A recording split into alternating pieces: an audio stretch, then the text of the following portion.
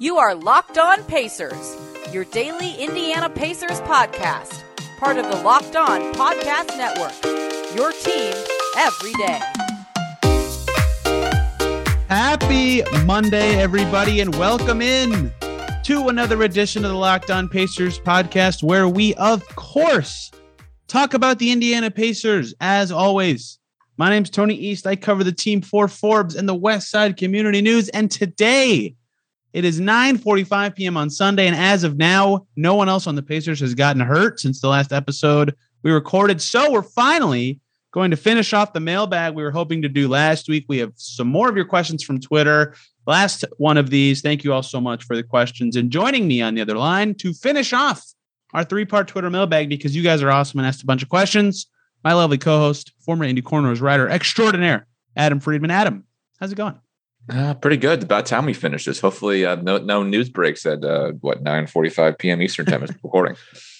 Yeah, last week was interesting, but lots to cover. If you're here for injury coverage, we did the Sumner Achilles tear on Friday, the Nate Hinton signing, and the TJ Warren foot updated diagnosis. I don't really know exactly what to call that on Wednesday, as well as 2 mailbag episodes with context around those injuries. So lots of stuff last week for that. Today, we will finalize the mailbag with 9 more questions. And a reminder, some of these were asked before the news was announced of the Hinton signing and those injuries. So some of the questions are a little bit irrelevant, but we will still answer them to the best of our abilities. First up, from Billy Osborne, he says, this will be the year we finally decide if the two bigs can work. Yes, it kind of has to be, as we've said on the show many times. A question or a statement? No, it's the start of the question. It says, okay. I hope we can find a way to get this lineup to work well. Do you see Turner being able to transform into a rim runner as well as a shooter? I've seen him get up before. I always thought we should use him like that.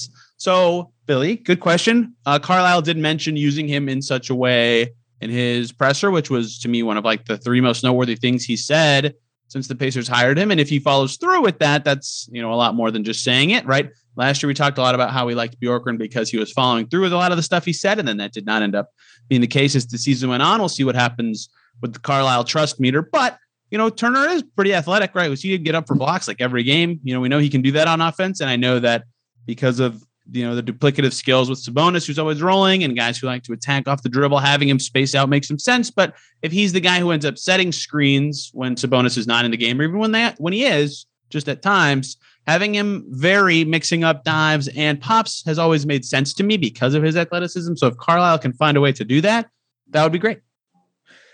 Yeah. I don't know if it will be decided this year. It seems like they are okay. Just keep constantly pushing it. And if there's always enough of a reason to not do it, right? Like it's an injury here or, or a coach issue or that, right? Right. Originally it was like McMillan. Let's see if a new coach can make it work. That was kind of and that's kind of the thing they're doing now as well. And then you kind of Sabonis was hurt for part of it. Then Turner was kind of hurt last towards the end of the year. So you can see that at all. And we haven't really seen it in the playoffs yet. So I do think there's a chance that it could get more decided this year. And I do think Turner has an ability, I think, if they can figure out how to play him kind of outside of the just rim protecting constantly and see if they can either boost up Sabonis around there or whatnot to make it work a little bit different defensively, because Turner is a better, I think, perimeter defender than Sabonis too at times. I mean, he's just a better defender overall. On offense, though, I'm not sure Turner's going to get that much better. I think he probably hit his ceiling in the last couple of years, where he's going to become a better 3-point shooter, not necessarily anything else that he can do. Yeah, I think it's got to be this season that it comes to a head, either that Carlisle figures it out or they realize it's time to move on, because I think Bjorkgren made him a little better and added some versatile elements to what the duo can do.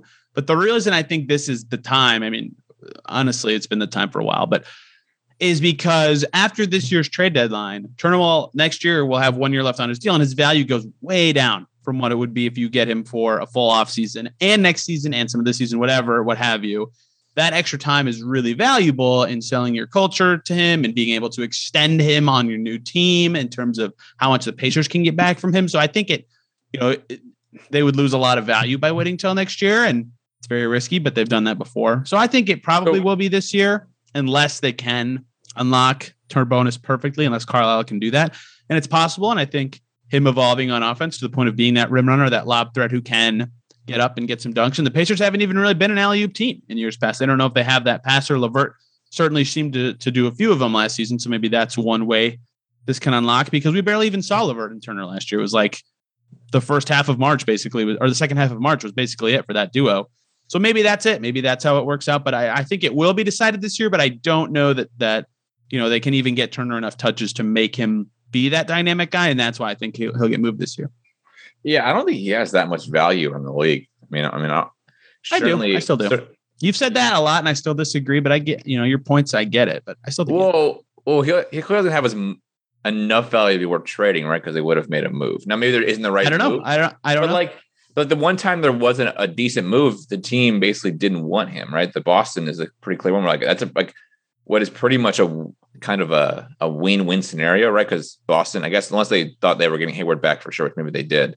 But in that scenario, Hayward wanted to come to Indiana. It was either basically trade him or lose him for nothing. And it's something they should have made the move for Turner and return, but they didn't. And that might have just been a blunder by Boston, I guess. And it kind of seems like that is. But to me, that kind of shows that his value in the league is just not super high. They don't, I think he played a position that's not super valuable in the league in general, right? The league doesn't value centers unless they're like offensive juggernauts kind of way. And at the same time, I think he then also isn't off the juggernaut at the same time. So it kind of lowers his value in some ways. I think the Celtics think they could have got more from the trade exception, and they bet very wrong. Yeah. I mean, although technically it's still not over, but yes, they were wrong. Yeah. I mean, they screwed that up royally. Question 2, Mark Schindler at MSchindlerNBA. Indy Cornrows podcast host. You've probably heard him. You know his thoughts on the Pacers. He says, how do you think the usage falls out among the top 7 players in the rotation? It is very dizzying considering how variable it can be. I agree. Extremely variable. Assuming the top 7 is the starting 5, I'm putting Warren in there, plus TJ McConnell and Justin Holiday. So here, Adam, let me throw some stats at you really quick to help get a baseline for this. We have seen this lineup: Brogdon, Oladipo, Warren, Turner, Sabonis. We've seen that lineup, which is the closest facsimile to LeVert and for Oladipo that we have seen in Pacers history. We have seen that for a total of 86 minutes, 170 possessions. We don't have a big sample size to go off. We have a little bit of data here. In those minutes, Miles Turner took 10 shots. Sabonis took 30. Brogdon took 28. Oladipo took 20. And Warren took 28. So Sabonis had the largest play finishing usage, and we know that he has the ball a lot for passes anyway. But his usage rate was actually not the highest. It was 21.5%. Warren was at 22%. Brogdon at 23, Brogdon at 19.5. Oladipo at 23, and Turner at 12.5. So before we get to McConnell and Holiday, do you feel like those numbers I threw at you are at least decently reasonably close to what you'd expect if that same 5 had Karras for Depot? I would think you would say Sabonis a little bit higher. Wow, higher. Don't you feel like he's going to be in most shots? I don't think that's 2s. Excuse me. I was reading 2-pointers only. Got to redo all that. Dang. Because I say, I feel like Sabonis would always have the highest on the team in usage, right? Because even if he doesn't, he has the most touches, but usage is number of possessions you finish. Whether that you turn it over, you shoot it, you get fouled. Oh, whatever. I thought usage was based on like how many times you touch the ball in a possession. No, separate stat. That's just touches. Okay. So then I guess that makes sense, right? That Warren is probably going to be the highest in terms of finish shots, but it'll be Warren or LeVert then. I got to add in 3s because apparently I can't count. Turner shot 23 times. Sabonis shot 32 times. Brogdon shot 32 as well. Oladipo shot 33 and Warren shot 35. So Warren was the most, Depot second, Brogdon and Sabonis tied for third, and then Turner like 10 behind in last. I think that makes sense. Yeah, that seems fair. I think that makes sense. I think that if anything would change, I think you'd see some reflection of Warren has the ball less and LeVert has it a little more, just because he can pass better than Depot could at that time. Because remember, he was recovering when this lineup was actually existing and plausible for like a month, not even when Depot came back at the end of that or right after his injury. But 2, remember, Depot at that stage was just like chucking 3s all the time. He couldn't drive it all, right? So I think that LeVert's numbers will go up a little bit there, but that's where the reflex will happen. Is I think it'll go from Warren because he's recovering, because his minutes will be down. And then if you mix in McConnell or Holiday just straight into that lineup, that guy would be the 5th guy and move behind Turner, unless Turner's the guy who comes out of the game into the 5th place slot. And then when those 2 are leading the bench units, they'd have the ball a lot. So their usage is very variable just because they're not really within that starting 5. But I think that the only time we've seen close to what the Pacers would call their healthy five, which was for a very short amount of time. It was pretty close to what we'd see this year with that group. Yeah, I mean, I would expect the stats from the Oladipo when he was like that, those five were all healthy together, to mirror with LeVert swapping. I think it'll be pretty close. I don't think LeVert is kind of the same kind of shot volume as Oladipo, at least was by that point in his career, career, right? But if you go back to some lineups where maybe then you're subbing in, right? Because I'm sure there's enough lineups out there of where you could get Brogdon, Oladipo, one of the centers together, right? And Warren probably. There's some combination of lineups like that, just because Oladipo played in the bubble, so there's probably a very interesting Turner. Well, just Turner because Sabonis was there, but yeah. Yeah, well, that means it's probably interesting Turner. What would the lineup have probably been? Turner, Justin Holiday, Brogdon, Oladipo, and Warren, right? There's probably that lineup there. And I wonder if those would mirror what we would see, except you would see sort of a more increase out of the Holiday play, which is where you're going to fit LeVert in. Yeah, that's plausible. All right, one more before we do a break. And I only do want to do this timing because this one will be pretty quick, unfortunately. Adam A. Rapp says, Yogi Ferrell recently became available, waived by the Clippers. And I wanted to talk about Yogi because my favorite college basketball player ever. He said, could be worth a look. Seems like the Pacers have the guards they want to evaluate, but I feel like he's a victim of situation in his last stops and provides steady the ship minutes with upside potential in the event of injury. So I screenshotted this one and I was psyched because they hadn't filled their last roster spot yet. And I was like, yeah, I mean, they need a third point guard and Yogi Ferrell's good and has state ties. This would be great. And now they've signed Nate Hinton. So signing Yogi doesn't make sense. But I was so psyched about this idea that I actually made the graphic for the episode 6 days early, and it's got Yogi Ferrell in it now. So maybe they move on from Kiefer Sykes and bring in Yogi. I'm not saying at all they should or will do that. That's legally possible. They actually probably almost certainly will not do that. But man, would that make me happy? Yeah, I mean, it didn't seem like that's going to happen. But he was at he was at the IU football game on Saturday, right? I saw a tweet about that. Oh, I don't know. I did maybe.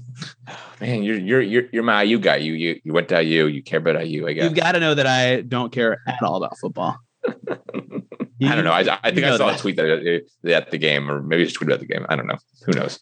Yeah. So I loved that idea before they filled the final spot, but now it does not make sense. Unfortunately, I hope he finds a spot to land. Every year he's out of the league when the season starts and then sticks somewhere. Last year with the Cavs and the Clippers. The year before that, he finished his 2-year deal with the Kings, played a bunch of minutes for them. So I still believe that he can get another go around in the NBA. All right, let's take one break and get to some more questions. First, let's talk about the great folks over at Sweatblock, because sweating sucks. It's just annoying. Perspiring and ruining your shirt, it's embarrassing. I had to deal with this at the State Fair a few weeks ago, and this is right before Sweatblock was one of the ad reads I had to do. And I wish I knew about them then, because I sweated through my shirt because it was 100 degrees outside. And it sucked. But now there's Sweatblock, and this doesn't happen to me anymore. It's a stronger and more effective antiperspirant, stronger and more effective than most clinical antiperspirants as well. You simply apply it at night before bedtime, go to bed. Next day, you wake up, shower, wash, whatever, go about your day. You don't have to worry about sweat at all. Seriously, it's pretty crazy. Guaranteed. I know this will sound too good to be true, but you use it once every 2 or 3 days, and it keeps you dry the whole time. No more putting out, no more picking your shirts based on which one will hide sweat better. Sweatblock is your solution. If you or someone you love is dealing with this, you have to check out Sweatblock. Get it today for 20% off at sweatblock.com with the promo code LOCKEDON, all one word. You can also get it at Amazon and CVS, but you can save that 20% if you go to sweatblock.com and use the promo code LOCKEDON. Go check it out today. And of course, let's talk about DirecTV, because if you're like me, you've got one device where you can watch your sporting event game live, another device that you can watch your favorite shows, another place for your highlights. You got your phone to watch something. You got your TV with your login from either your friend or your parents or your sister, or whoever. Well, there's an easier way to do all that. DirecTV Stream. It brings your live TV and on-demand favorites together like never before. So you can watch your favorite sports, movies, and shows all in one place. No more juggling remotes. No need to buy more devices anymore. And the best part, no annual contract. Get rid of the clutter. Get rid of the confusion. Get your TV together with DirecTV Stream. You can learn more at directtv.com. That's directtv.com. Compatible device required. Content varies by package. Moving on through the mailbag. Not DB Cooper says. Also, that's exactly how DB Cooper's Twitter account would look. Says, should Goga play with the Mad Ants whenever they play in Indy? Backstory here. Scott Agnes, Fieldhouse Files reports the Mad Ants are going to be playing a handful of games in Indianapolis this season. which is great. It'll help with travel. It'll make two-way situations easier to manage. It's a good way to have guys do rehab assignments. They did that with Depot and Sumner 2 years ago. It's a great way to have the Mad Ants closer to town and see what the team's doing there. Anyway, should Goga play with the Mad Ants whenever they play in Indy? He obviously needs minutes, but the last time he played in the G League, he outperformed everyone. So I don't know if that would be beneficial for his development. I would say absolutely he should, because he probably won't be playing much with the pro team this year, and getting him minutes makes all the sense in the world, even though you are right. He clowned people in the G League when he played in the G League. So it's ridiculous if he has to play in the G League. I mean, he just trade him. Just trade him. I mean, you're basically holding him back. Yep. You're just being jerks. I mean, that's what it is as a team. Being jerks. Yeah. So Goga played I could say a cuss word there, but I was trying to be a little nice. 6 games in the G League for Goga as a rookie. He shot 36% from 3. Another reason, by the way, that I'm much higher on his 3-point shot than basically everyone is I saw those games, and his form is really good. Shot 45% from the field, 36% from deep, 19 points a game, 13 rebounds a game. Absolutely dominated those 6 games. Like he looked so good, right? And I've talked about this before. Like if you're a big man who can walk and chew gum at the same time in the G League, as Lazarus Jackson would say, you're going to do well. Like TJ Leaf did well in the G League as well, but so did Goga, right? And those minutes, I think especially if he's not in the rotation at all. First of all, yes, Adam is correct. They should trade him. But if he's not in the rotation at all, yes, every time the Mad Ants are in Indy, get Goga down there, give him the minutes, because it makes no sense for him to not play at all. And I know it's kind of weird to have your third-year guy playing with the Mad Ants, but it's not this time for like a lack of development or talent. It's just because your roster construction does not give him the chance to play, and you need to give him that chance. I've said it before, but I mean, at some point, he honestly, and like usually I'm not for this, but like demand a trade. He should, or just like say I want, because he's an NBA player who deserves to get a shot in the NBA, right? We don't know for sure that he's like a long-term 10, 15-year pro, but like he's proved that he's better than the G League. He's proved that he's better than the top Europe league, right? He was he the player of the year before he got drafted, or one of them, right? A finalist. One of them, for that, right? So he's proven that he's like ready to play in the NBA and stuff like that. And the Pacers have basically kind of held him back a little bit. I mean, frankly, the first season he wasn't going to play it anyways. Fine. Last season wasn't great in terms of like what he could have done development. But this is the year where your 30-year player, you should like finally be able to blossom out of like some small role into something. But because of the way the team is set up, they're not going to be able to play him. And it's just kind of like it sucks for him. I don't want, if he has to play games in the G League, he should just be complaining that he shouldn't be on this team.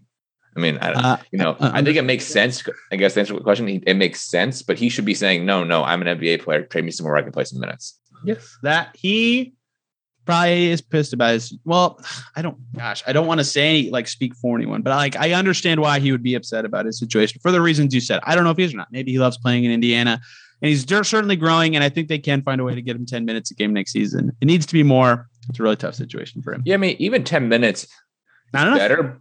But it's not enough, right? Nope. Because like he should be in the rotation. Another reason, like going back to the first question, why I think the Turner stuff hits ahead this season. But, Yeah. He should be. We've done podcasts already, so we don't need to keep mentioning. But he should I've be done in a segment on this like somewhere. once a month. For like Yeah. years. We'll probably keep doing it. It's one of the big lines of the season, and I don't know. I feel like somebody has to sit up for him because he's getting kind of hosed right now. We talk about Jeremy Lamb's roster spot kind of being like a waste of resources just because you're paying him $10.5 million to barely play, except now he will because of the injuries. But with Goga, it's like you picked a first round pick. Like the resource there is you're not allocating it well if you can't play him at all. So we'll see how. Yeah, it's not actually a waste of a roster spot because you're going to have to use it on a third center no matter waste what. Waste of a pick, not a roster spot.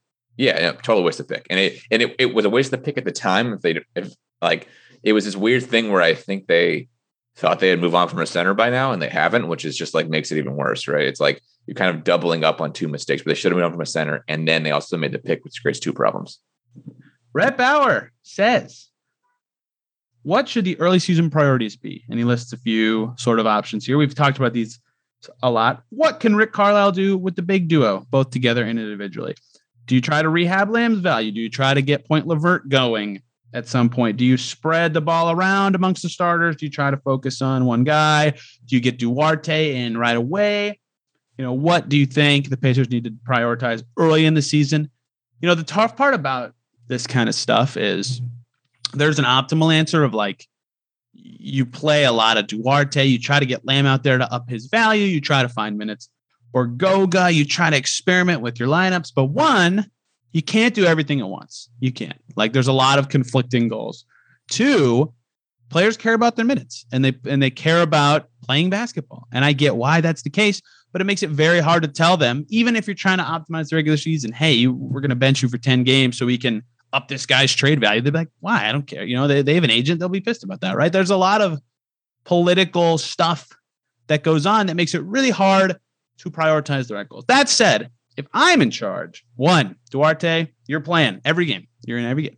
I try to get close to 15 minutes. If he's not playing very well, you can obviously tone that down. But the Pacers have, with old regimes, and I don't know how we've seen Carlisle's track record with young guys, but that's he doesn't go for them as hard as other coaches do. But you got to get one young guy you're just playing all the time. And Duarte, I know he's 24, and some of you are laughing at young, but he should play 15 minutes every game, especially with Warren out. Sumner's not behind him. Get him out there every time. Do you agree that is number one priority of the goals of the regular season per se for the Pacers? Yeah. I mean, that's definitely, if it's not one, it's 1B. I mean, playing the young guys or playing a guy you took who's 24 years old in the top 15 who needs to get his timeline already started. You don't really have time to mess around with him, right? You don't have time to sit him for a year just because of his age. I mean, you want to get to his peak years quicker. I mean, I'm not saying he's going to be great this year. I'm not saying he should be playing 30 minutes right now, but you sort of need to accelerate a timeline versus like Isaiah Jackson, right? If he doesn't play this year, he's 19 years old. I don't think either of us are going to be like, oh no, the 19-year-old kid didn't play. And next year will be a year for him, kind of thing. So yeah, I think that's priority one. And then, I mean, would the other one be sort of just like trying to stabilize the bench into like a solid rotation, I guess? My number two would be, or 1A, whatever, 1B, as you said, figuring out what you got with the bigs in Carlisle, right? If you can be aggressive with those minutes early in the season, you have more data points when the trade deadline comes around. How does this is our third coach that this doesn't work with. We are really aggressively knowing now that what we need to do. Oh, wow. Rick figured it out. We have two awesome players starting five right now. We don't have to trade these guys. Wow. We can look elsewhere and try to find better fitting pieces with the way the more info you have on that earlier in the season, the better, right? You never know when the James Harden trade demand happened 10 games in last year. You never know when that kind of stuff's going to pop up. The more info you have on a potential future decision, the better.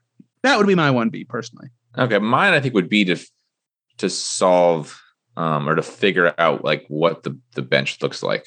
And I guess it's a little easier now because there's been some injuries, but like, I think before this, it was like there were 11 guys and you want to sort that out quicker. You really only playing probably 9 to 10 and then maybe some injuries. I guess maybe there are 12 guys if you get Goga, right? So I was like, trying to solve who are like your 9 players, maybe who is like, and who are then you're like 7 or 8 in like a big playoff series to get to that point. Right. But I think figuring out who like are the 9 guys you can rely on 9 out and you can actually like maybe put together a good string of wins with those 9 guys is a priority at some point. Cause I think that's when the Pacers made their runs previous couple years is they kind of, once they finally solidified a rotation, in 17-18 and 18-19 and even 19-20, I think it was, they usually went on this nice like mid-season run of wins, right? They would have really good Decembers and Januaries, peel off like, 19 of 28 games like that. Point Levert's an interesting one because, like if McConnell's hurt or Brogdon's hurt, he's going to be very much relied on to be point guard, but I don't think I would necessarily prioritize that over just naturally blending him and Brogdon early and figuring out what happens there. And then I think now that there's injuries, I would try to play Lamb every game. Just get him something to show that he is better than last year. And if he's worse, then you just pull that plug immediately. Yeah, I mean, I think if he doesn't play every game, then who are they playing on that bench, right? We assume Duarte, McConnell, Craig, and O'Shea. Isn't that crazy to me? Well, I didn't even say Justin Holiday just now, but I was thinking Duarte is going to start, right? I'm just going to assume that or call that That's spot. Crazy that you've assumed that. To me, at least. I think Justin Holiday is like a lock with TJ Warren out. You think I figured they might. I guess it depends on how long Warren's out for, right? That's just a big if. If Warren's like 5 or 10 games, they might go ahead and just start Duarte. I thought just because I think they'll close with Justin Holiday still. I wonder if they would just start him. But then your bench is McConnell, Warren, McConnell, Holiday. Right, Lamb be right there at the 3 then, right? Lamb, Craig, and then name a center. O'Shea. Yeah, playing O'Shea. O'Shea. Okay. Oh, I guess I feel like they don't. Well, yeah, I guess you put O'Shea. I'm trying to think. I feel like to me the O'Shea is O'Shea, Torrey, Craig toss up, where Lamb is more competing for like who are they going to play at the 2 and 3 if they don't play Lamb and Holiday or Duarte? Let's say right. Holiday, Duarte, 2-3 next to McConnell. Yeah, I mean, I don't think they have another. Yeah, I just would be stunned if this team all offseason was like, we're trying to get better. We're trying to get back to where we were. We think we're really good. We got a new coach. We're excited. Also, we're starting a rookie like that. I get why they should start a rookie. I just talked about getting Duarte out there. That would be mixed messaging to me, which is why I don't expect that, but it is possible. But I mean, if he looks really good in training camp, it might not be such a crazy thing, right? Yes. the noted end all be all of talent that is training camp. No, but if he looks good in training camp, it might not be that crazy, right? And I do think if Warren's injury is limited to like 10 games, and you're just saying for 10 games we're going to play him here because we want to give him some minutes there, and we don't want to script a rotation. But I bet in camp he's the best rookie they've ever seen. No, but I mean, he has some habits that the vets totally have never seen. I mean, looks good enough that the players around him don't feel like somebody like Brogdon or Sabonis can sniff out what is going to be good early on based on practice, right? And he plays really well. Actually, they think, he could be starting with us for at least a little bit. That would be interesting, at least. I love this has been happening with football, so it's just fresh in my mind. I love training camp tropes so much. Are you kidding me? They are one of the funniest sportsisms that happens every day. The funniest ones are post-draft tropes. Yeah. I want some GM or president to come on, draft a guy like 17 they didn't want because of whatever reason, and come on to say, oh yeah, this guy's going to be very good. Maybe back. We were pissed. Our top 15 were off the board. We were pissed. Yeah. Yeah. They're always going to say the guy we drafted, he was high on our board. He was higher than, we thought he would go top 5 or top 10 even. He fell to us. We're excited by him. He's going to be great. We see the X, Y, and Z for him to happen. That's just... I was reading stuff about I think Mac Jones, right? He's with the Patriots now because they kept Cam Newton. Man, I sound really dumb, but it was something like, he studied the playbook more than any other rookie I've ever seen, and got the defense and stuff. And I was like, wasn't Tom Brady just on his team? I'm not saying that you haven't. Maybe he's doing stuff you've never seen before, but you don't have to gas the rookie up. Well, you also forgot there's the Boston media bubble that blows everything out of proportion. Just say his work ethic's great. You're you're shooting the kid in the foot if he doesn't start off. I don't know, but whatever. Let's take one more break and do these last 4 questions. But before we do those 4 questions, let's talk about the great folks over at rockauto.com, because you can save time and money when using Rock Auto. Why would you not want to do that? It's impossible for your local chain auto parts store to stock all the parts you need. They don't even know where it is in the store half the time. They have to order the parts. It sucks. You know what doesn't suck? rockauto.com. You can spend 30%, 50%, even 100% less for the same parts at rockauto.com. They're a family business serving do-it-yourselfers for over 20 years. Their prices are always reliably low for every customer, and they have everything you could possibly need for your car or truck. Go explore their easy-to-use website today to find the solution to your auto parts needs. Go to rockauto.com right now. See all the parts available for your car, for your truck, whatever. Right, Locked On in their How Did You Hear About Us box, so they know that we sent you from Locked On Pacers. Amazing selection, reliably low prices, all the parts your car will ever need at rockauto.com. 4 more questions, although 2 of them, only one of them actually. One of them is silly, and we'll start with that one. Elliot Beaver says, how will you celebrate when the Pacers are finally finished paying Monte Ellis? I don't think I'd celebrate. It's not my fault the team gave him $44 million, right? And then cut him and then stretched him out for 5 years. I mean, that's I don't get happy anytime a billionaire has to pay a debt that he stupidly made. Hey, no, I think it was the right choice. They couldn't have got Billion without doing it. But no. I just mean the whole Monte Ellis experiment in the first place. Yes, the signing, bad. The signing, stretch provision, fine. I get totally why they did it at the time. It made the most sense. I just mean the whole. You just said stretch provision. I'm so sorry. The stretch provision deadline for NBA teams this offseason was Saturday. So the Jeremy Lamb waive and stretch, which is already like less than 0.5% possibility, is now a 0% possibility. I mean, no one really made sense. Done that. That would have been really just kind of stupid. It would have been stupid. But we were talking about like if you're at the point where you're salary dumping Goga, I'd rather waive and stretch Lamb. Like that's why. But they can't do that anymore. Anyway. Yeah, I'm thinking. I've always thought about making a really stupid like meme video where I like celebrate it coming off of my cap sheet because it's annoying that I have to deal with that row and like make stupid random addition formulas that just add in this one cell all the time. So maybe I'll make a dumb video about it. But in terms of actual celebration, not really. I mean, it helps them keep Edmund Sumner maybe next year. So that's the celebration. Yeah. I cropped out this person's name because I'm stupid, but I got this in a DM. It says, what did each player do this offseason? And that's a hard question to answer because for a lot of them, I don't know. I can stalk their Instagram stories to a certain extent, but I know one of them did. You do? Yeah, and Miles Turner's got a very active Instagram. Yes, he is one that we know. Sabonis, I guess, was playing for Lithuania for a little bit. All right, let's run through them alphabetically. Okay. Goga worked out with the team a little bit. I saw him at the practice facility when we were there for the rookie introductions of Duarte and Jackson. He ended up getting hurt, not playing Summer League due to personal reasons. He went to Europe. I don't know if he's still there or not. O'Shea Brissett is one I do not know. He played in Summer League. Would you know that? Played very well in Summer League, by the way. He played like one game, right? Played 2 games, 1.5 games, really. Yeah. It was very good. That's all we really know from him basketball-wise. Malcolm Brogdon went to Africa to continue his charity work, which is awesome. He came back, organized the team workouts in California. He's leading the charge to get the Pacers back early for training camp, as he said on the Woj pod, if you want to check that out. Sounds like Malcolm Brogdon had a pretty killer summer, Adam. Yeah. I mean, he seems to be, I think when you have a lot of money and you can do a lot of fun things in the summer. Dang, I know a lot of people in the first row of this, but less about the next ones. Torrey Craig went to Vegas to see his new teammates at Summer League. He signed a 2-year deal with the Pacers, hung out some in Phoenix. Chris Duarte obviously got drafted by the Pacers, worked on his game in Indy, went to Summer League, played awesome. I don't really know what he did after that. Most of what I know is up to August, and like most guys were just working out before the drafted rookies. Nate Hinton, that's another one. No idea. Played Summer League for the Mavs. That's all I know. I don't even know how he played. I didn't watch the Mavs. Justin Holiday, another one. I don't know at all. I don't think he went out to the California workouts. I think he was one of the guys who was absent there. Well, I know he lives in Indianapolis off the Monon. So yes, that's true. Yes, you did see him, right? You saw him on one. Yeah, not this summer. That was last year, I think. Oh yeah, last offseason.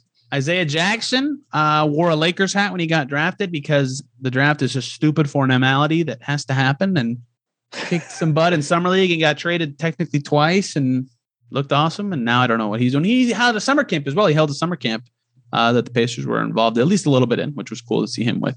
Some youngster DeJoun Giroux. Same with Hinton. I know he played in Summer League for a different team, the Miami Heat, and was a killer defender, but I don't know much about what he did with the rest of his summer. He went undrafted, so he was doing a lot of pre-draft work. Here's one I know nothing. Jeremy Lamb. I got nothing on Jeremy Lamb's summer. Have you been on the gram or stalking Jeremy? No, I have one. I don't even have Instagram, Tony. I just know one. I know one played Instagram because Marina shows it to me sometimes. I was going to say, I see you on Marina's Instagram so much that I see you there.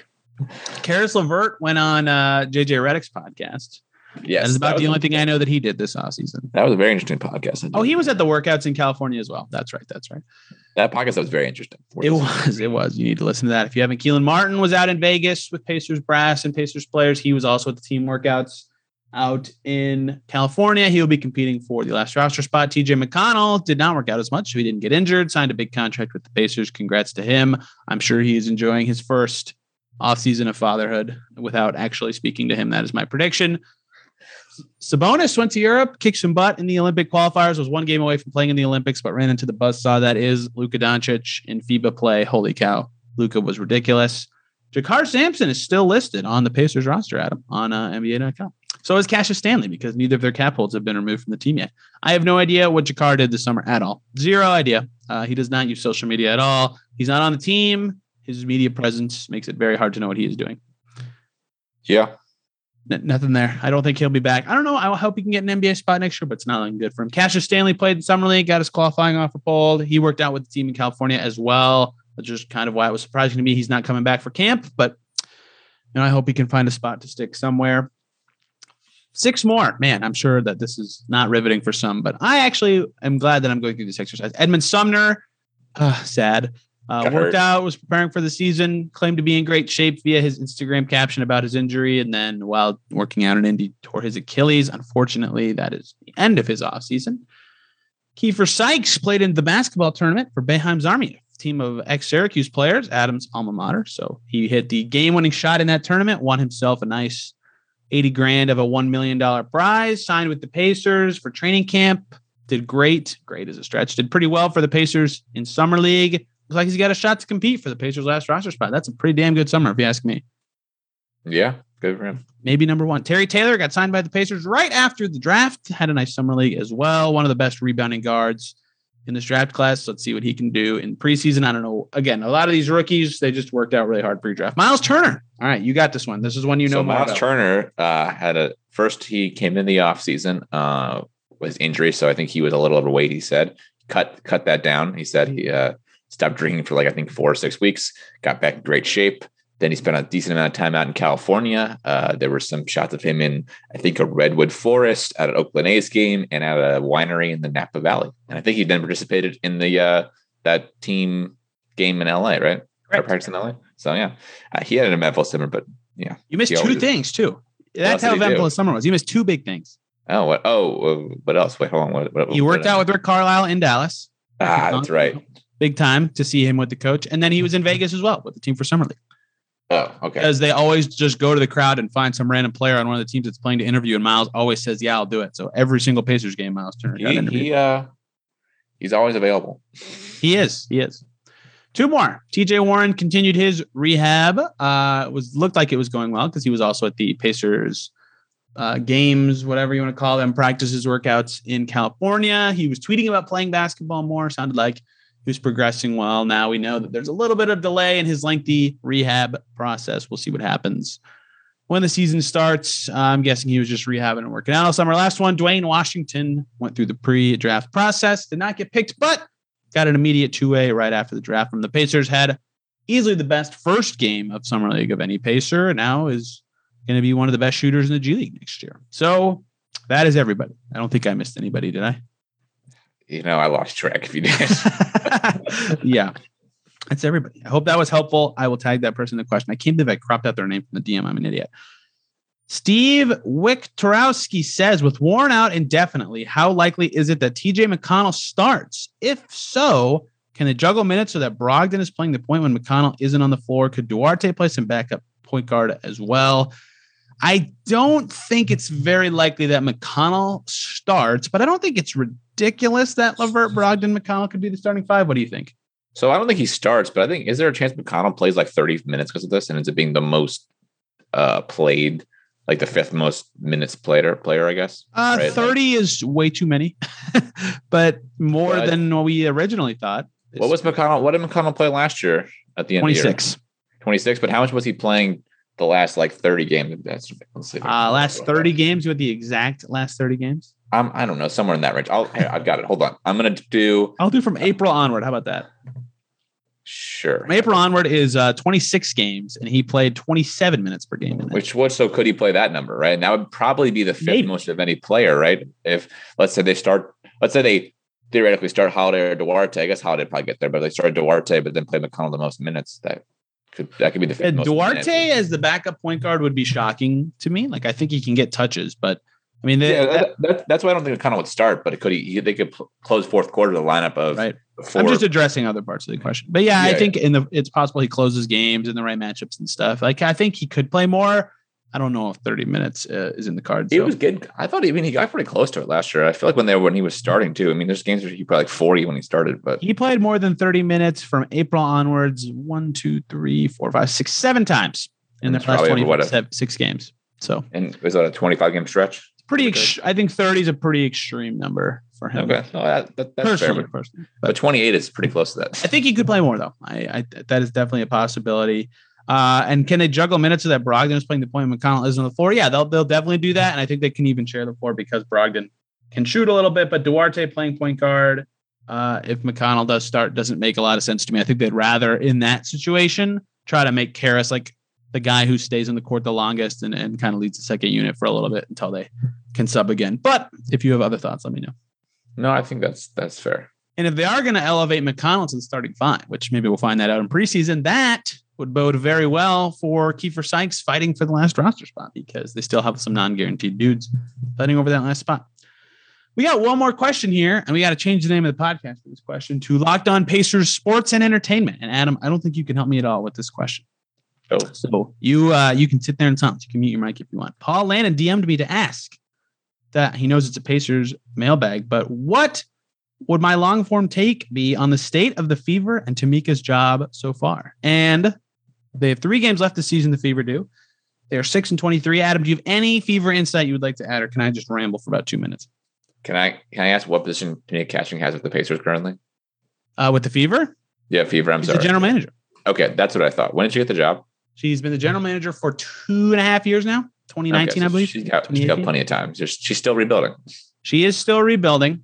So the short form of Tamika's tenure is that there's been a lot of turnover in a way that makes it kind of hard to assess stuff. Like a lot of players left between last year and this year who some were, Kennedy Burke, Candace Dupree, Julie Alamond, that make it kind of hard to say. And Julie Alamond could come back, but makes it really hard to say. Alia Chano, another one who left, that her signings have been good or bad. If you just look at their record, you'd say, yeah, she's not doing a very good job, right?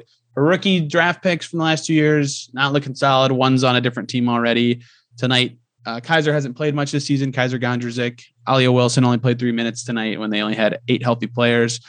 A lot of the surface level stuff suggests it's not so good. I think the Fever have been better than their record for basically 3 months to close this season. And they're building well to be a much better team next year when they're healthier and they have, 1 or 2 more draft picks to replace like 2 players in the back end of the roster. But honestly, it's hard to explain their situation because of how much turnover they've had in Tamika's tenure. Like, I think next year is finally the first time they're going to kind of carry a lot of roster over from season to season, which is something that their head coach, Marianne Stanley, will really value, which I think will be really helpful, right? We've seen a lot of improvement from their best players, Kelsey Mitchell, Tierra McCowan, Tiffany Mitchell, over the course of this season. So if they can be surrounded with, a healthy Danielle Robinson for more time, a healthy Jantel Lavender for more time, 2 former All-Star vets they signed this summer, plus a really high draft pick, plus Victoria Vivian's continuing to get healthier, I think they can be much better next year with a very similar team, and that will make Tamika's tenure look better, especially if any of her draft picks from the last couple seasons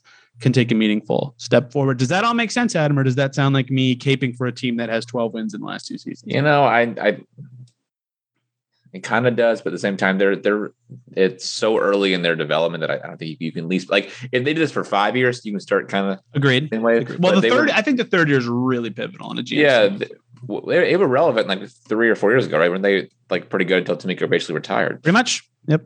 So it's not like they were been bad for a long continued stretch. It's been pretty much a recent phenomenon. In November 2019 was the official Tamika Catchings gets her expanded role to GM. So not even 2 years, although we're coming up on that. So 2 seasons. I was thinking it was 2 seasons. That's why. It is basically 2 seasons, but also her first season was the wobble, which was chaotic as well. Yeah. The COVID year. Yeah. So I think she has a little bit longer of a leash to kind of establish what her vision is, right? Again, a lot of turnover from front office to front office, and it's not that much different. But I assume she's a pretty long leash too, considering she's a Fever legend. She's a legend with the franchise, right? Larry Bird wasn't a Pacers legend, but was a Indiana basketball legend.